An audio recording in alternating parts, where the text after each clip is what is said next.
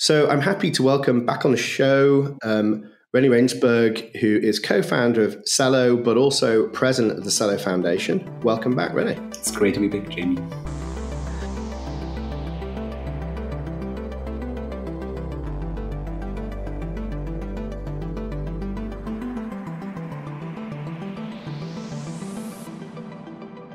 So before we came on air, we were trying to figure out when we last spoke. We managed to pinpoint it. It was May 2020, which feels like a lifetime ago for all of us. And I would definitely recommend, if you would like to get to know Rene more and his background, you go back to that podcast. Incredibly informative. I had a lot of fun. I think we went really deep into even things like cooperativism and collectivism. Of course, elements and aspects of, I guess, the kind of principles that you as a co-founder hold, but then, of course, as manifest into Celo. And, of course, a lot's happened since then. So I think in that episode, we talked about the value proposition of Celo, and I know mobile was a big focus, which was unusual back then. And that was really about access and inclusion.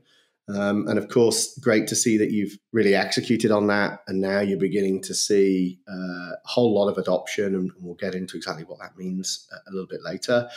But actually, after that interview, there was mainnet launch. It was around about the time of mainnet launch. And subsequently then, of course, put the foundation in place, of which, as I said, you're president. So it'd be great to just understand a little bit about that, what's been going on in the network. But then also talk about ReFi. ReFi is a big topic. Actually, Celo is increasingly looking like the home of ReFi. I know that's something you're really keen to push, and you've got some of the most exciting projects, whether it's Toucan, Senken, Collectivo, building on the network, really looking at that spectrum of ReFi. So we'll get into a little bit about what we mean by ReFi, or at least your understanding of it, and why Celo is the home for it. But let's kind of go back in time. Let's go to mainnet launch and the launch of the foundation. What have you been doing since then? Yeah, that brings back some memories. I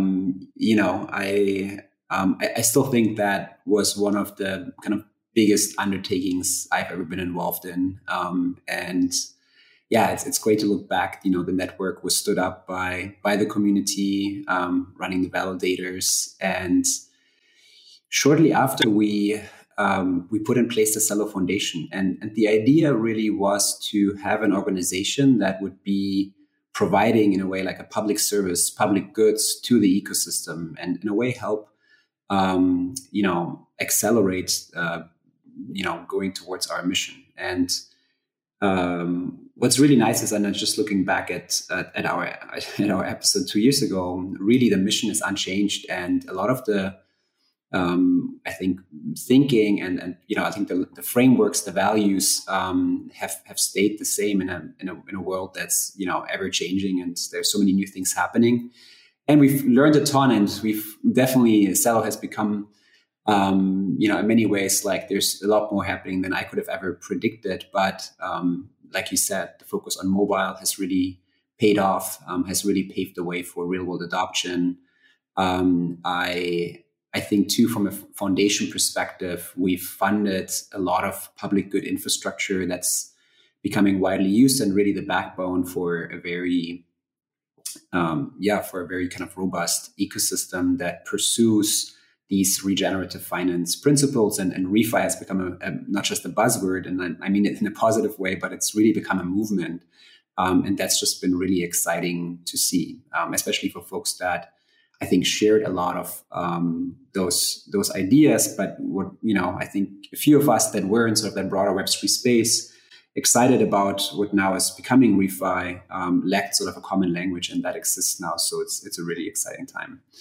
I remember back in 2020, you were already putting this emphasis on being a carbon negative blockchain. So I believe you were the world's first.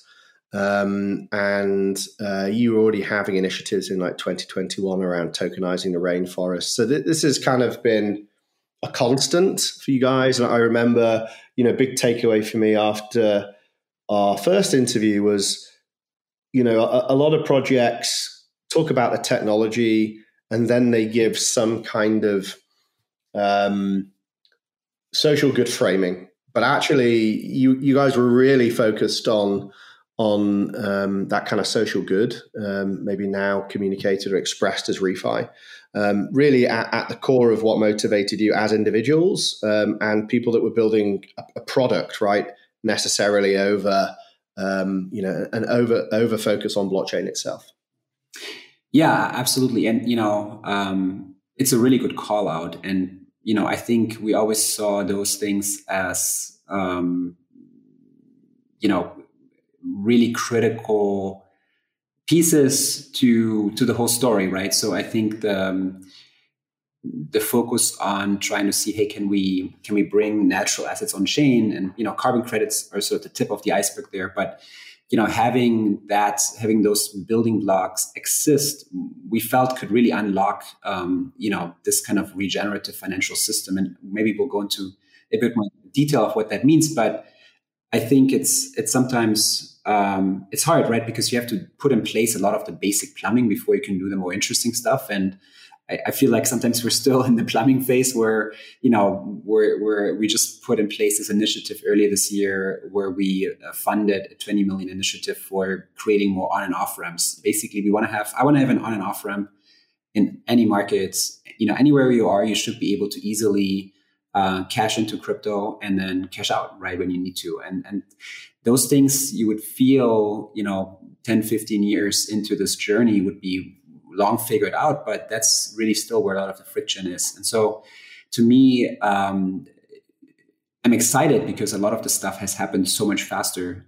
But in many ways, we're still in the very early kind of building phase. But I think the other thing, which I think ReFi has really, and that's becoming clearer now, it's not like, to your point, it's not, impact doesn't have to be an afterthought, right? It doesn't have to be like, oh, we build a business now, let's give back, or let's do something good, let's take 1% of our profits and, hand them out. Like I think that's just the wrong way to think about it, right? Why not, if money is software now, why not kind of actually build software that like has that just be a part, like where money can have that positive impact every time a transaction happens, right? And that's happening, right? We have applications on Celo now that automatically take some of the transaction, fees or earnings, right, and put them into, for example, an impact market, or to kind of, purchase carbon offsets. And I think that's possible now because these impact kind of, units, if you want, are available as building blocks that can be programmatically accessed. And now that this is kind of, it's almost like a way to rethink the way our economy works, the way finance works. And we have big companies, right, like the Deutsche Telekom or even Kickstarter in the US, right, kind of joining this movement because it's, especially for organizations that internally value those things already, right? It's a way to combine that with the core business and not just have it be an afterthought. And I think that's really the promise. That's been the promise of Web3 all along, but we're starting to really see it happening, and that's very exciting. Yeah, and I think what's exciting about it is that if these things become the standard, the default, right, rather than the exception, then you are fundamentally changing that system. You are allowing it to truly be a regenerative system. And, I think, look, it's also very refreshing that there is so much momentum behind ReFi. And again, we're going to define exactly what we mean, or at least what you mean by ReFi shortly. But, there's a huge amount of skepticism still about Web3, about crypto, about NFTs, whether it's, its carbon footprint, whether it's that it's just this speculative thing that really isn't bringing any value to the world, value to society. Here you can see a lot of momentum behind things that are, truly transformative. Maybe just before we go into defining ReFi, I mentioned a couple of ReFi projects at the top that are building on the network. Could you just give us an update on the network, its scale, the amount of transactions that are happening, and some of the highlights of the projects? Absolutely. Yeah, and I should have pulled up the stats, but I think we're at this point well over 170 million transactions on the network, over 18 million wallets. I think Celo as a platform is used in over 135 countries as far as we sort of can track it. There's over 1,000 projects. I think over 100 of those, at least from what we know, have raised venture funding just in the last 12, 18 months.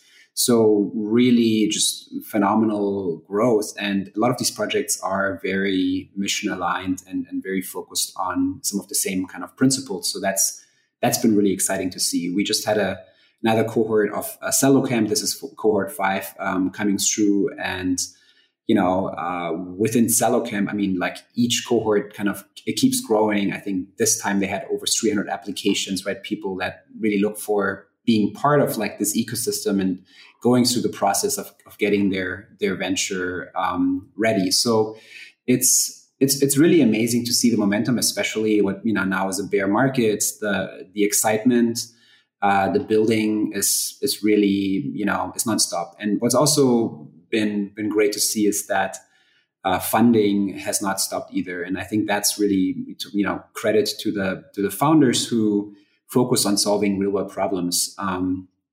You mentioned NFTs, and it's interesting, right? Because when I read headlines in the press about NFTs, usually it's something like negative, right? And there's a lot of the early experimentation, right?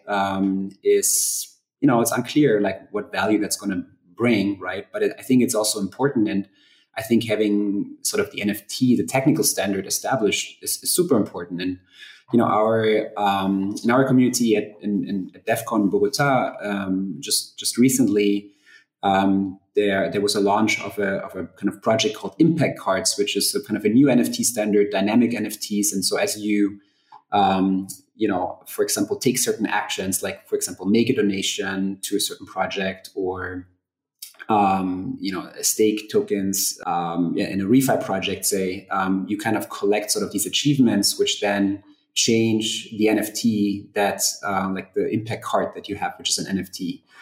So really interesting to think about like how,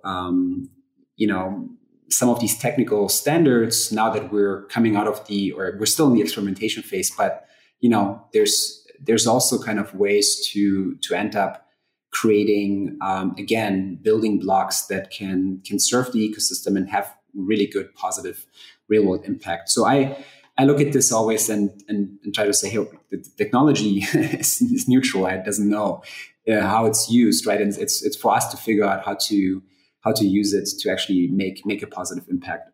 But back to the network stats, I think we're really happy, with how things have gone since mainnet. There's a really robust community. There's a lot of work happening right now to put out, together with folks in the community, sort of a technical roadmap for what's to come. There have been some announcements already over the past year in terms of how we think about kind of achieving more scalability, more throughput through bringing Narwhal and Move to Celo. So that's been really exciting for the community. And that conversation is kind of ongoing. From the foundation perspective, we're also working in the open. So on the forum, you can kind of go in and see every team's goals. And right now we're in season 11. So we just put out sort of what we're trying to achieve. And the idea really is to make all of that extremely transparent and kind of, in a way, co-create, co-design what we're doing together with the people building on and with Celo. And, that's a learning experience. It's very different than how we traditionally build businesses. But it's going great. And so, I feel like the more we the less of a role the Celo Foundation plays in a funny way, the more successful we are as an ecosystem. And so that's sometimes weird because, you're supposed to like make yourself less important. But it's been great to see projects really step in and kind of bring their thought leadership to the community. Yeah, I think, that goal of a foundation making itself redundant in a system is what they should all aspire to, right? By the way, it's what I aspire to just as CEO of Outlier Ventures, is at some point nobody will need me again. I can just sail off into the sunset, but sadly we're not there yet. So let's talk about ReFi. Shorthand for regenerative finance means lots of different things to different people. I think most people have quite a narrow understanding of it. They might think of it in the context of like energy and climate change and renewable energy. But obviously it's much, much more than that. You've hinted at it a little bit already in the conversation. Could you talk to us about how you define it? And then I guess the kind of the scope, the boundaries of that definition. Yeah. So I think, a lot of the concepts derive from regenerative economics. ReFi itself is sort of a play on DeFi, regenerative DeFi. And to me, I think the best definition to date that I've found is to basically say, okay, we have a new financial system, but that financial system has positive externalities, and those could be with respect to climate, our planet, but also they could be with respect to communities or even the individual. And I think the climate one is pretty well understood, right? That is really bringing things like carbon markets on chain, helping preserve biodiversity and natural assets kind of broadly by having them be sort of a building block in that financial system. With respect to communities, I think, you mentioned Collectivo. I think they're a really great example of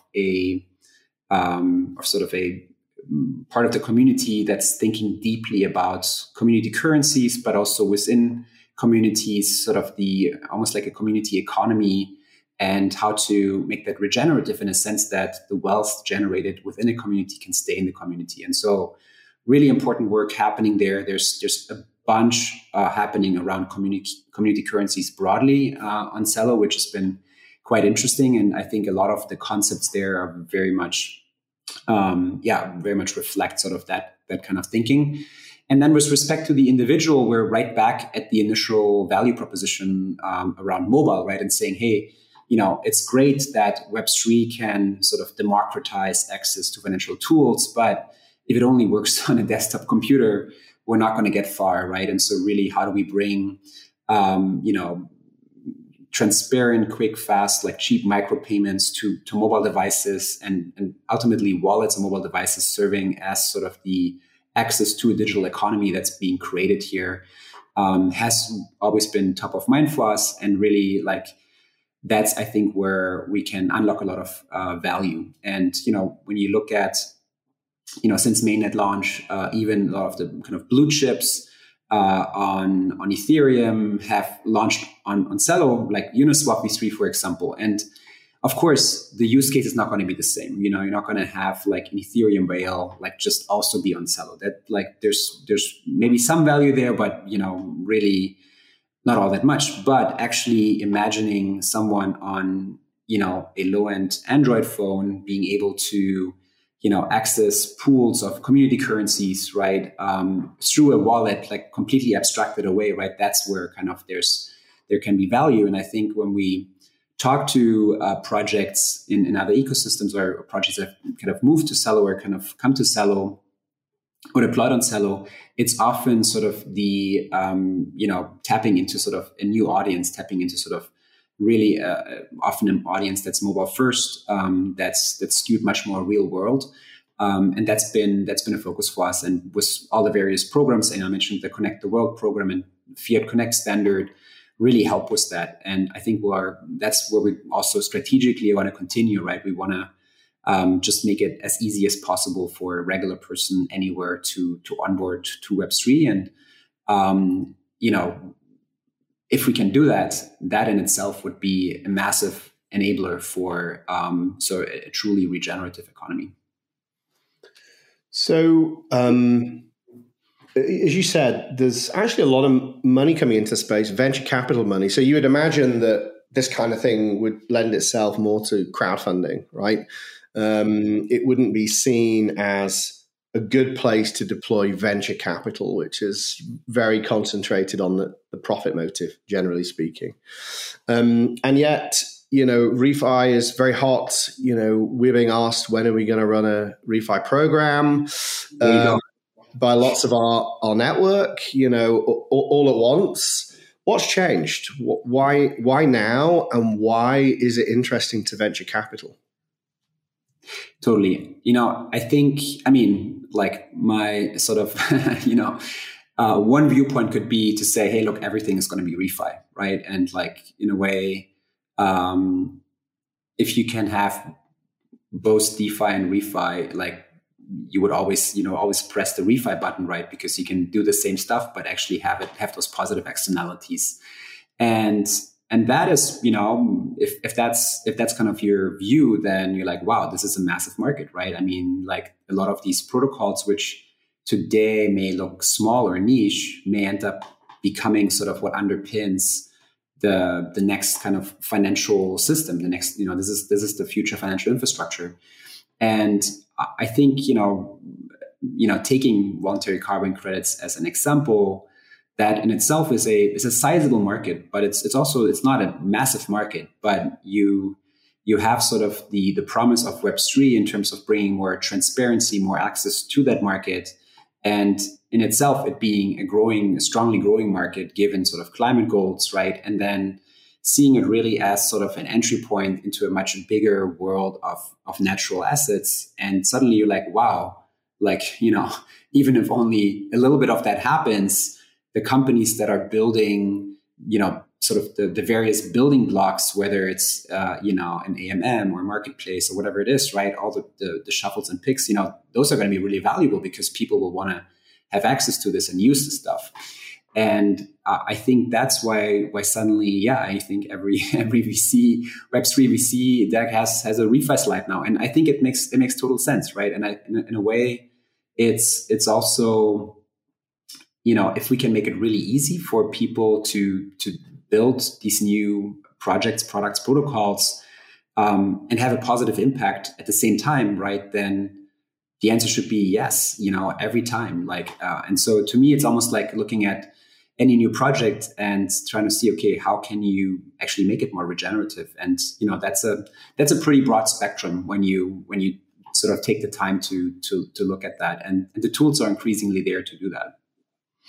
Yeah, I think it's a really interesting mental framework to say, okay, let's look at Gen 1 DeFi, and then think about how that could be matured into a ReFi proposition. And I guess, look, you worked at the World Bank, and I'm sure you're not unaware of the kind of macro environment that's happening. Every day now we're being reassured that we're not in a recession. Just got, today Europe was kind of saying we're not in a recession. UK, so we're not in a recession. Biden just said we're definitely not in a recession. I don't think we're in a, it sounds like we're in a recession. When you've got everyone saying we're not in a recession, that usually means we are. And just in the last week, what are we now? October 12th, 2022. I've had some incredibly bearish conversations, not specific to crypto, just generally, like we are on the precipice of a 2008 grade financial crisis. Now, I don't know if you do or you don't subscribe to that, but do you think that moment of crisis will be impetus for this social change? So actually, the timing of why there's such an emphasis on ReFi is one, sure, because maybe the technology is here through things like Celo. It's mature enough now to do something at scale. But also because we're back in crisis mode, where actually people are fundamentally thinking about how do we create a better, different paradigm, a different financial system? Look, I think you're right.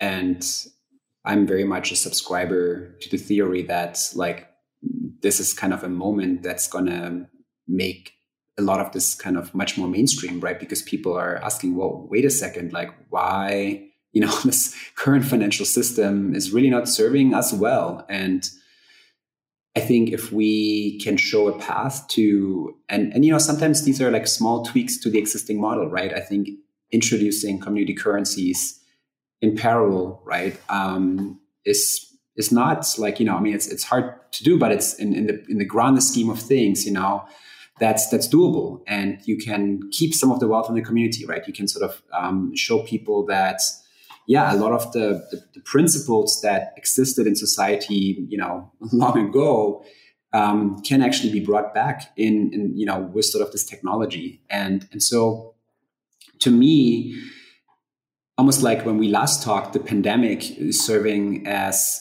an inflection point, right, for asking ourselves, hey, do we have to go to an office every day? Do we really have to take that flight? And I think here on a different level, right, I think we'll ask ourselves those questions as a society, where does this system make sense? And I think in a way, this is maybe already happening, and this is why ReFi has been gaining not just, I was at a conference recently, and it was not really a ReFi event, but it turned into a ReFi event because everybody there wanted to talk about ReFi.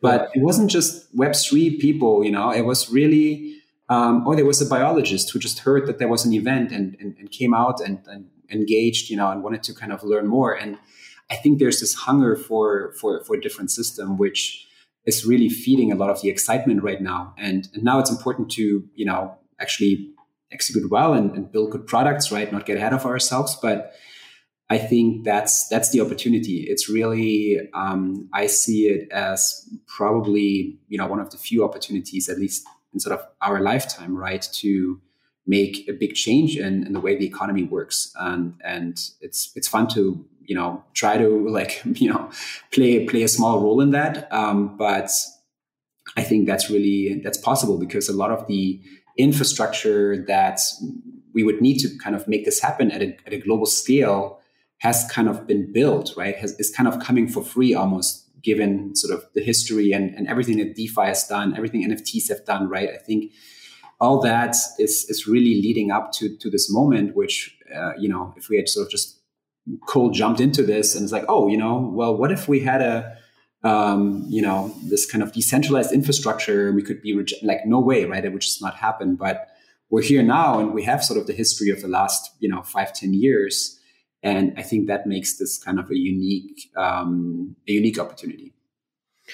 Yeah, and I actually think, of course, we all want to look outside of this kind of very intense vacuum of Web3 and bring in more people. But the reality is, somebody that's been in the space for a long time, as you say, been through a few cycles, I definitely think that there's a bit of shift in founder mentality, right? Because I think for most founders that have been around for a while, they've either made enough money that actually money is no longer the motivating factor. They've made life-changing money, or they've made money and lost it.